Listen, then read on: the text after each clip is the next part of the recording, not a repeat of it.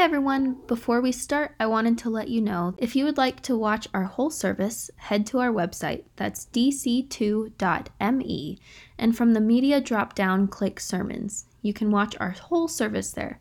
And now, here's this week's sermon. Hey, good morning. It's always fun to pop out and see what to see in our barn, and each week different kind of groups of people here. So we want to welcome those of you who are here in the barn with us. We want to welcome you to Discovery. Those of you tuning in online in Colorado, particularly for those of you that Discovery is your home church, when you're ready, we are looking forward to seeing you back. I know for many of you, you have discovered Discovery through this time, and so you're still checking out either our church or you're checking out the claims of Christ. And as you watch the announcements, we have really, starting point is our best next step for you. And I would encourage you to take the step from just observing to signing up. Jump in on a starting point. We're not like Hotel California. It's easy in, easy out, but it really will give you the best opportunity to get to know who we are as a church. And I think also get to know what a church is all about, which is every single person being needed and known and finding their place as an essential part of the body of Christ. Of course, there's also many of you that are joining from all around the country, even some from around the world. And so you are part of our Discovery community as well. We love hearing from you. Just a quick update on a couple of things. First of all, COVID. Okay, yeah, what a year. So basically, it has not been easy, and I know that's a massive understatement, but for us, it has been pretty simple.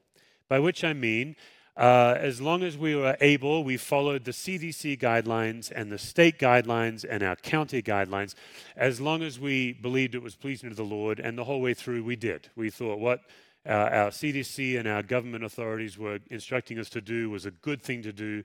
And so what happened is late this week, CDC and state and county basically significantly lifted guidelines. And so here's the deal.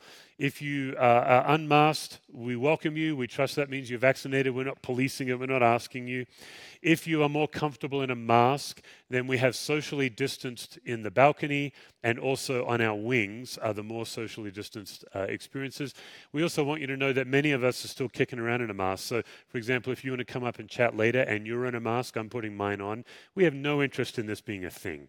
You know, like the unity of the body of Christ. That's what this is about. So those of you who are not wearing a mask, enjoy the freedom. Those of you who still prefer, for probably a number of good reasons, to wear a mask, we're with you. My last comment will be, in the basement, for now, we're still all masked. And that's because it's a passion of ours to reach a population that's immunocompromised. And many of our children still are not vaccinated. So out of love for our immunocompromised sisters and brothers and the adults that are caring for our kids, if you're in the basement, we are asking you to mask up. You can do it. Just a couple more weeks. It won't be much longer. You can do that. And so that's what's going on at the church. The other thing I want to let you know about COVID is we knew this last summer, but we're now seeing more and more of the impact of it. COVID did a giant churn on churches all across the world. And it also did a giant churn on Discovery. So what that means is we had core families who had been with us for years who have left, and they're now part of another church or no church at all. We have people who, in the wonderful words of the author of Hebrews, gave up the habit of gathering together. And I don't mean here in the barn. I just mean they tried a few Sundays on the couch, and then they experienced the rest of their church experience in bed, basically. And they've just lost the habit of the power of gathering in collective worship. At the same time, Discovery, like many other churches, has received a large influx of people. So what that means is our core has shrunk. There are less of us who were around when COVID started than are now. We think about 25, 30% less, a good number less. But we actually are reaching almost the same, or maybe even more, we're not quite sure yet, the amount of people before, primarily online. And just a little church science, this is nerdier than you really need. There's always quite a trail between somebody stepping their foot in a church, whether metaphorically or actually, and then their commitment following up, whether that's serving or giving money. So Discovery is down about 25% on our general budget. And so we are making some cuts. And we have been tracking this and we've been adjusting as we go. But it's primarily, we believe, is because some core people who used to be part of us just aren't here anymore. So many of you are very generous to Discovery. It's not that your generosity has shifted at all, it's that the number of generous people have reduced. Now, the fact is, we are going to head into the summer really tight, and we're intentionally tightening our belt. For those who've been around forever, this was the update I gave every summer up until 2012. And then, by the grace of God, from 2012 to 2020, we just had incredible financial generosity where we were able to increase our budget, expand the scope of our ministry. It was incredible. And so we're back in the way it used to be, where we have a simple posture. We ask people who are able to practice generosity to do so. We trust God. We give thanks for what God provides. We live within our means. So that's our posture moving forward this summer. And another thing is obviously our Unfinished initiative, which we'll be giving an update this summer on that. Our Unfinished initiative has received quite a challenge through COVID. The city just shut down for like 9 months or something, so we're still working on getting that building approved. We want you to know it is still in the plans. We don't know what the timing is now, but we are not looking to slow it down. We're just looking to be wise. But we have quite a cash reserve ready to help with that. We have made the choice starting last April that we wouldn't take the cash reserves that were really designed for capital improvements and send them into our general budget, which is why we're cutting our general budget to fit our church. If you've got questions about that, be happy to talk to you. You could reach out to our staff or our elders. We'd be happy to chat with you about that. But I just wanted to catch you guys up on that because we're kind of heading into summer. And I know Memorial Day kind of signals oftentimes not seeing you for a while. So there that is.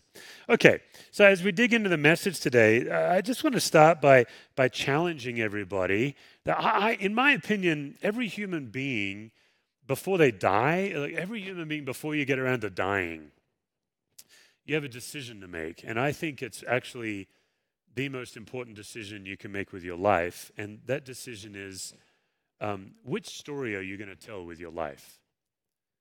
Which story are you going to tell with your life? And I think what we're taught in Scripture is there's two fundamental stories. In the beginning, God. That's one of the stories. In the beginning, God. And the other story is, in the beginning, me. And these are very opposite stories, and every single human being has a decision to make. Which story am I going to give my life to? In the beginning, God, or in the beginning, me? And of course, in this culture of great freedom and choice and prosperity, we say, well, I'd like a little bit of God and a little bit of me. That's in the beginning me, according to the Scriptures. A spot of God, spot of me is me. And baptism, which is what we're talking about today, is the public declaration that you are changing the narrative of your life. You're moving from in the beginning me, it's all about me, I'm the center of my life, I get to decide, I'm the primary agent of my life. You're changing from that. And baptism is the declaration where you say, now I'm dying to that, and in the beginning God. God is first, God is supreme, God is my king. And more specifically, when you get baptized, you're not just declaring that you're folding your story into God's story, you are also declaring that God has forgiven your sins. Everything you've done washed away. That the shame that you can tend to feel when you don't live up to your standard or God's standard, Jesus covers that shame. You also get the gift of eternal life. And this baptism here, what we're talking about, it's a sacrament, which means it's a physical expression of a spiritual thing that happens between us and God. Last week, we talked about the sacrament of communion, the bread and the cup. Today, we're talking about the sacrament of baptism.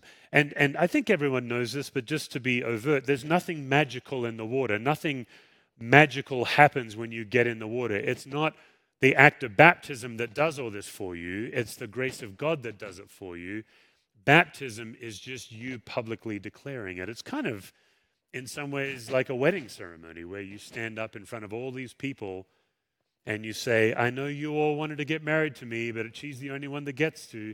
That's not really at all what it is, but you stand up in a public setting and you say, I am with this person the rest of my life till death do us part. That's really what baptism is. So, before I get into our text today, we have a baptistry. It is at room temperature, not bad. And you can get baptized today. So if you're in the room and you have never been baptized, you've never declared your allegiance to God in baptism, you can do that today. Also, if you've never actually become a follower of Christ, we can help you receive the grace of God today and get baptized. If you're watching in Colorado and you're within 20 miles of this church, let me get this fixed. Got an ear issue. There we go. That's way better. Sorry, Bill. I know that makes your life harder. If you're living within 20 miles of this church, you can get in your car right now, come on over. I will serve you by preaching long enough for you to get here, and we will happily baptize you by the end of the service. And I know I'm being facetious about the sermon length, but I'm being dead serious. If you have never been baptized and it's something you've wanted to get around to, baptism isn't something you finally get around to. It's something you plunge your life into. So if you're online and watching this in Colorado and you can get to this building in the next 45 minutes, come on, skip the sermon. It'll be online. You can catch it later. I guarantee you one more sermon isn't what you need. Jump in the car, come meet us after the service. We'll be here. We'd love to baptize you. If you're watching from another state or around the world and you would like to be baptized, you can fly here if you want, but our preferred method is pop a note in the chat and our pastors and our team online will get your information. And this week we are committed to helping you find a church where you live that will baptize you, okay? Or that will meet with you about baptism. So we just want to eliminate excuses because we live in a country that likes to observe from a position of judgment rather than just obey and jump in. That's why I just gave my little rant there, my little fire and brimstone, my cheerful fire and brimstone message is what I call it. All right, so let's get in the Bible. And, typically when you're teaching baptism, you're going to be in the New Testament, but there's this wonderful story in the Old Testament. It's not specifically technically a baptism, but it's close enough it'll count for today. So 2 Kings 5, verse 1, we'll be reading a good bit. Now, Naaman was commander of the army of the king of Aram. He was a great man in the sight of his master and highly regarded, because through him the Lord had given victory to Aram. He was a valiant soldier, but he had leprosy. Now, bands from Aram had gone out and taken captive of a young girl of Israel, and she served Naaman's wife. She said to her mistress, "If only my master would see the prophet who's in Samaria, he would cure him of his leprosy." Naaman went to his master, and he told him what the girl from Israel had said. "By all means, go," the king of Aram replied. "I'll send a letter to the king of Israel." So Naaman left, taking with him 10 talents of silver, 6,000 shekels of gold, and 10 sets of clothing. I did a little research this week to try to convert this to modern currency. And I read one Bible scholar that said it's about $20,000 in today's dollars, and another one that said it's $750,000. So I don't know, but it's a lot of money. He packed a lot of money. The letter that he took to the king of Israel read, "With this letter, I'm sending my servant Naaman to you so that you may cure him of leprosy." And as soon as the king of Israel read the letter, he tore his robes and he said, "Am I God? Can I kill and bring back to life? Why does this fellow send someone to me to be cured of his leprosy? See how he is trying to pick a quarrel with me?" All right, we'll just pause for a moment. Aram, or the Aramites, and Israel, the Israelites, are enemies that have what would be best described as an uneasy alliance or an uneasy peace.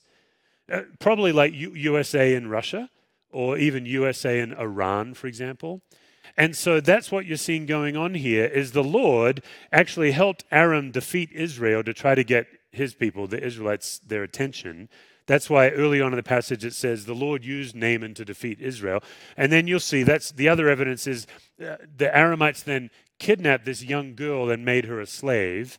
So uneasy alliance, enemies. That's why when the king of Aram writes to the king of Israel, it says, "Hey, I'm sending one of my precious soldiers. You're going to heal him." The king of Israel's response is, "What fight are you trying to pick with me now?" The king of Israel is basically saying, "I can't heal this guy. This is an excuse for Aram to invade and do more trouble."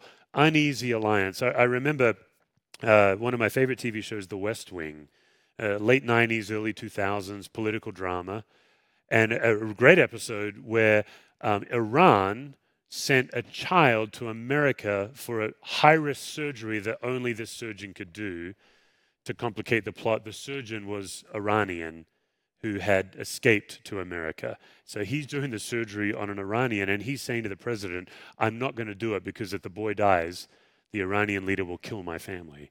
Like uneasy alliance, that's what we're dealing with here. So the Israel king is like, they're trying to pick a fight.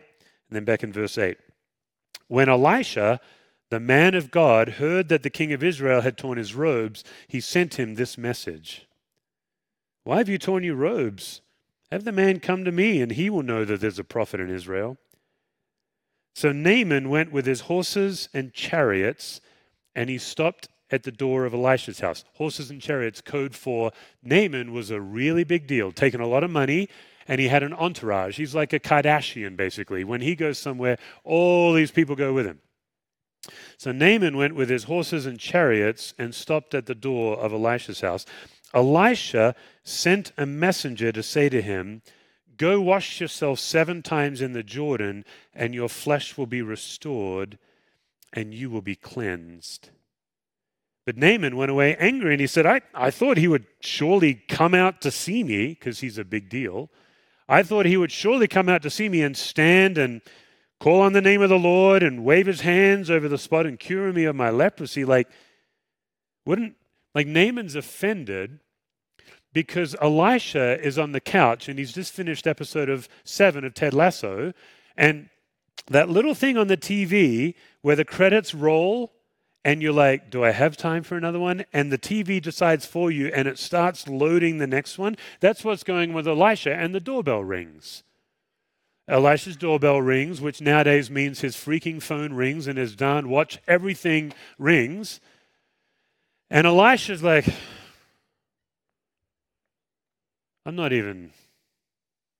even be bothered getting up. Ted Lasso. So Elisha, like a doctor, writes a prescription. Can't read it. Gives it to his servant girl, and she gets up. And that's why Naaman's ticked. Naaman's like, I'm a 5-star general. I've got my chariots and horses.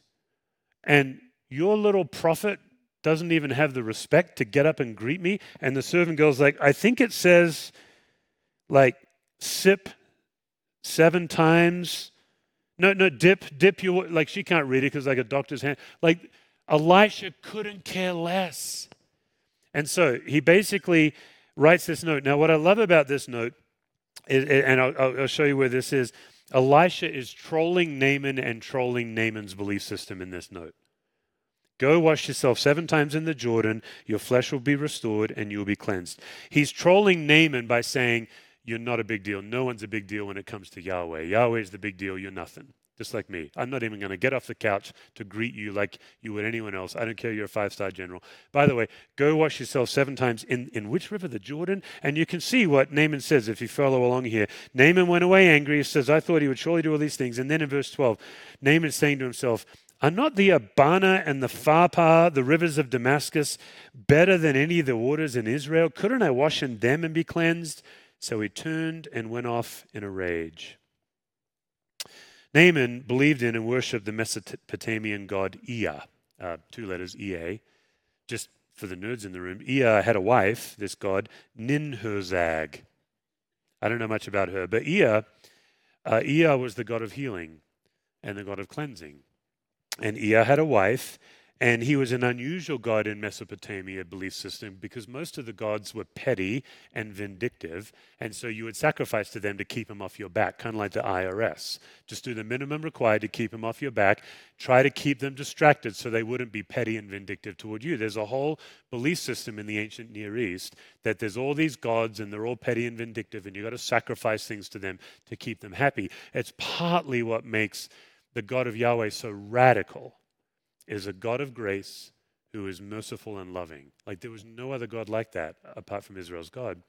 So Naaman believes in the God of Ea, and if you have a sickness and you've tried everything, one of the things you could do is you could go to the cleanest water you could find, in this case the waters of Damascus, and you would get in them and you'd stand upstream and you'd dip 7 times. And then you would turn downstream and you would dip 7 times. And then you would float a gift to the God of Ea downstream. And once it's out of sight, You believe that now the God of ER had the gift, and because he was compassionate, maybe he would heal you. There's no question that Naaman's already tried that. That's like the fourth thing you try. And this is where things get really interesting. Muddy water, half the amount of times, no gift required.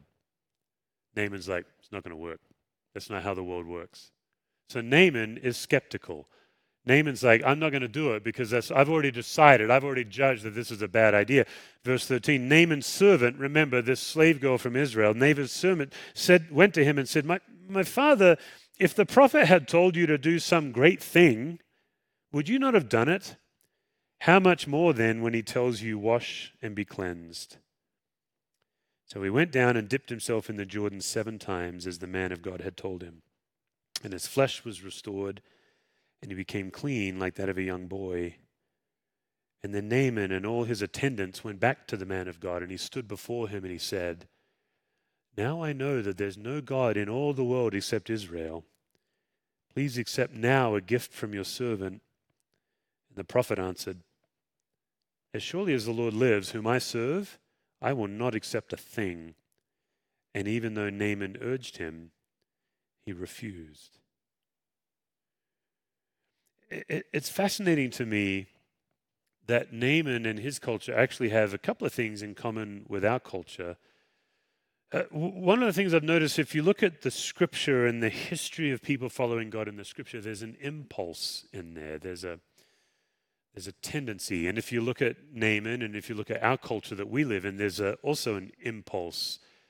There's a tendency. The impulse in scripture is toward obedience. The impulse in our culture and in Naaman is toward judgment and skepticism. You notice that? We live in a culture where every single human being gets to be the arbiter of what's true and what's not. Like we have made ourselves. That's why at the beginning I said, is it in the beginning me or is it in the beginning God? Because we live in a culture that says you get to decide what's true. And so Naaman wouldn't do this simple thing because it didn't line up with his cultural belief. He's like, that's way too simple. I need to bribe the god. I need to do this ritual and the water isn't right.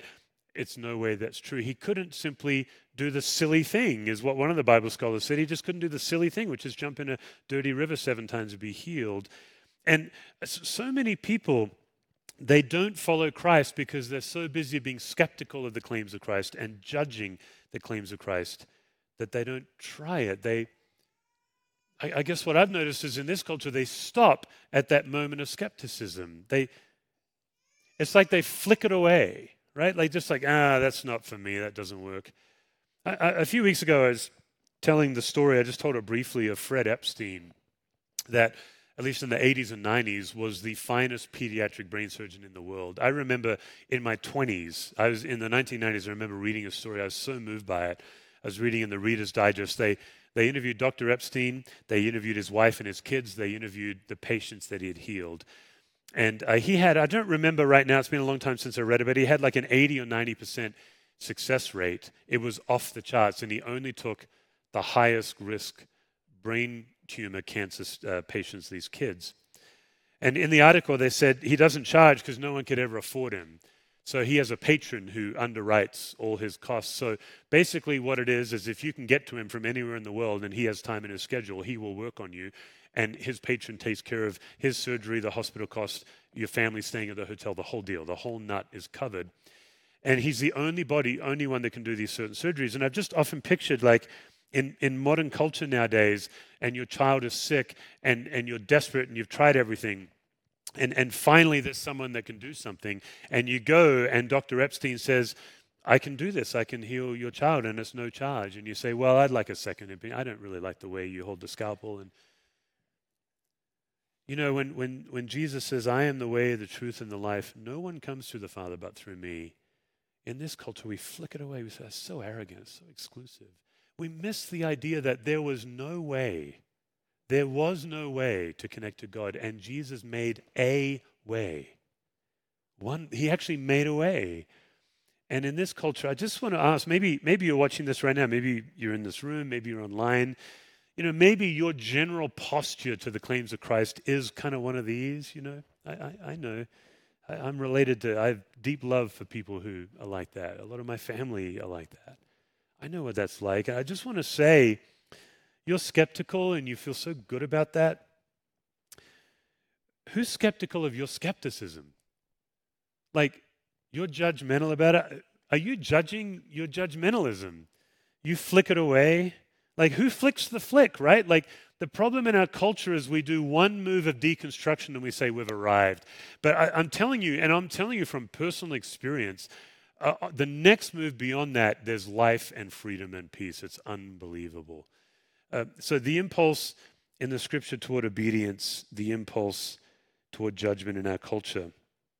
The second impulse, and I love this about Naaman, is if you look at the whole testimony of people who follow God in the Bible, in the scripture it's the impulse toward action, and in our culture it's the impulse toward observation.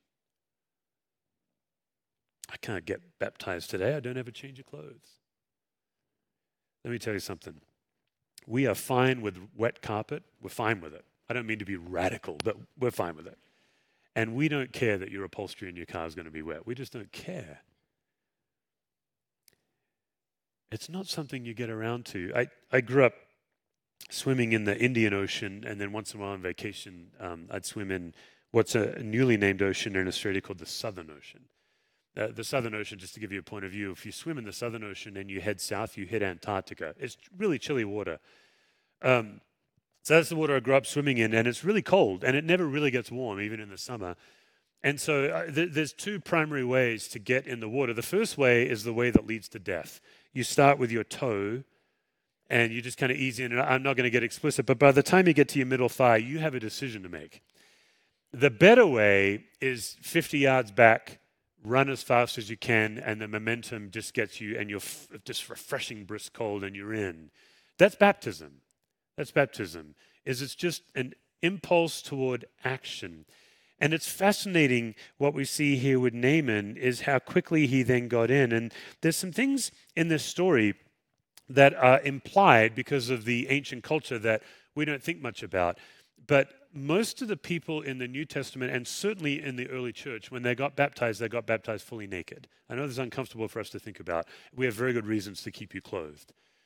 But in the early church particularly, and some people say in the book of Acts, women baptize women, men baptize men.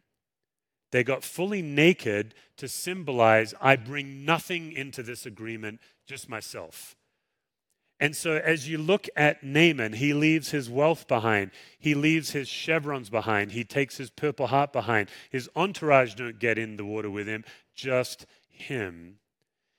God strips him of everything. And that's the beauty of baptism. It's the reminder that God is the one carrying all the weight in the relationship. You submit, you obey, God does the rest. The other thing I'll just say is the reason we baptize publicly is you cannot baptize yourself. All through the scripture, baptism is something done to you, not something you are able to do for yourself. And it doesn't mean you have to do it in front of all these people. You might come up later and there's just 6 or 7 people. That's fine. But it is a public declaration where you submit to it being done for you. Just unrelated to baptism, but I think a couple of these relate. I'm going to encourage you to read the rest of the story on your own. I'm just going to give you a couple of pieces of it, and then go home and read the rest of the story. There's 2 absolute gems in this passage. Here's the next one. Naaman gets baptized. He's healed. He puts on his military outfit, his 5 stars, his regalia. He goes back to Elisha's house. He's like, that was unbelievable. Thank you so much. How much do I owe you? I'm in the habit of paying for my spiritual transactions. And Elisha's like, it's no charge. I wouldn't think of it. Couldn't dream of it. The next thing, this is in your Bible. Next thing, true story. Naaman takes a shovel and starts digging up Elisha's garden and just piling it onto one of his chariots. Now, I'm embellishing a little bit, like Elisha's there, like, look, I would have preferred my rose garden stay intact. What in the world are you doing? But Naaman's almost furiously digging up Elisha's garden. He's taking Elisha's dirt and he's putting it on his chariot. And Elisha's like, can you explain yourself right now? And Naaman's like, yeah. What I'm going to do is I'm only ever now worshiping your God. I'm done with my gods. I'm worshiping your God. And so what I'd like to do is take some dirt from Israel, because this is God's place, because they all believed that gods were regional back then. So I'm going to take God's dirt and I'm taking it to my house. And I'm going to put God's dirt on top of the other dirt, and I'm going to build an altar to your God so I can worship your God. Isn't that the most amazing thing? After he was baptized, and I know I'm being metaphorical, but I love this, he does some kind of act of worship. And then my even more favorite thing, there's 2 more to go and then we're done. He says, hey, Elisha, I'm in a pickle. Can you help me out? I'm going back to the Aramites. I'm an Aramite. These are my people. I love these people. I serve these people. Okay, so I'm a Yahwist. I'm now worshiping Yahweh, but they're worshiping their gods. In fact, my boss, the king, he worships Rimmon. And there's a temple to Rimmon. Elisha's like, I know all this. Yeah. My boss, the king, has bad knees. This is in your Bible. I'm not making this up. My boss, the king, has bad knees, and I'm his assistant when he needs to go worship Rimmon. So, like, when he wants to go worship and he's bending his knee, Elisha, I just want to see if this is okay. I'm giving him my arm, and so the king is bending his knee, and I'm helping him down because of his bad knees. So I can't even say it out loud, Elisha, but I'm stooping as a Yahwist to Rimmon. But my heart, Elisha, my heart is worshiping Yahweh. Is that okay? Unbelievable. Like, I find this, I can tell by the looks on your face, some of you are like, so what? I think this is unbelievable. That he's basically saying the church is not a refuge where Christians only hang out with Christians. The church is an outpost of the kingdom where you find yourselves in some pretty morally sticky situations, in some pretty tricky situations, trying to figure out, how do I properly represent and worship God in this place? And so Naaman's already figured this out. He's like, I'm going to be the only Yahwist in the Aramites, but he's changed my life. So as I'm stooping down to Rimmon, I just want you to know, can I have a special dispensation? And Elisha says, yeah, go in peace, man. No problem. That's fine. And I love that once you're baptized, you're right back where you were, with that embarrassing family member, with that difficult work situation. I remember, I'll never forget, one of the Discovery members named Tim, we were chatting about church, Sunday versus Monday. And he's like, Monday is I put my armor on and I got to go fight, because the values of the industry I work in are so polar opposite of the values of the kingdom of God. And I'm constantly feeling torn. What do I do? How do I be successful in my business while being an honest person? And I love that that's in the Bible. And then the third one, and we're way off baptism now, but hey, I'm trusting that some people are driving, so I'm going to throw this one in. Elisha has a little helper, a little servant named Gehazi, and he's just 100% rascal. Gehazi is just problematic. So Naaman takes Elisha's dirt and starts his trek back to Aram. And Gehazi and Naaman, they're watching Ted Lasso, and Gehazi's like, oh, I left something in the car. And Gehazi leaves, and he chases down Naaman. And he says, hey, Naaman, Elisha made a big mistake. He told you it wasn't cost, but it actually cost a lot of money. Naaman's like, oh, yeah, that's great. Here's all my money, and gives it to Gehazi. Gehazi extorts Naaman out of the money. And then by the time Gehazi gets back to Elisha already knows about it. It's always troubling when you're around someone that hears from the Lord. And so Elisha says, okay, if you're going to take the money, now you have the leprosy. And then Gehazi gets leprosy. You've got to be careful with these Old Testament prophets. This is why we're more of a New Testament church ourselves, I think. They get vindictive, like they just get angry and impetuous and reactive, and now Gehazi has leprosy. So, yes, that is how we're finishing a baptism sermon. I'm going to invite the band to come out, truly. And what I'm going to invite you to do, those who are in the room, if you're able, go ahead and stand. And I'd just like to focus us back on what God is calling us to do and what baptism is. There's a wonderful quote by Bishop Will Willimon. So it'll be on the screen. We're going to read this, and then we're actually going to go straight into worship. So we'll just read this, and then we'll sing. Bishop Willimon, here's what he says. In baptism, we are initiated, crowned, chosen, embraced, washed, adopted, gifted, reborn, killed, and thereby sent forth and redeemed. We're identified as one of God's own and then assigned our place and our job within the kingdom of God.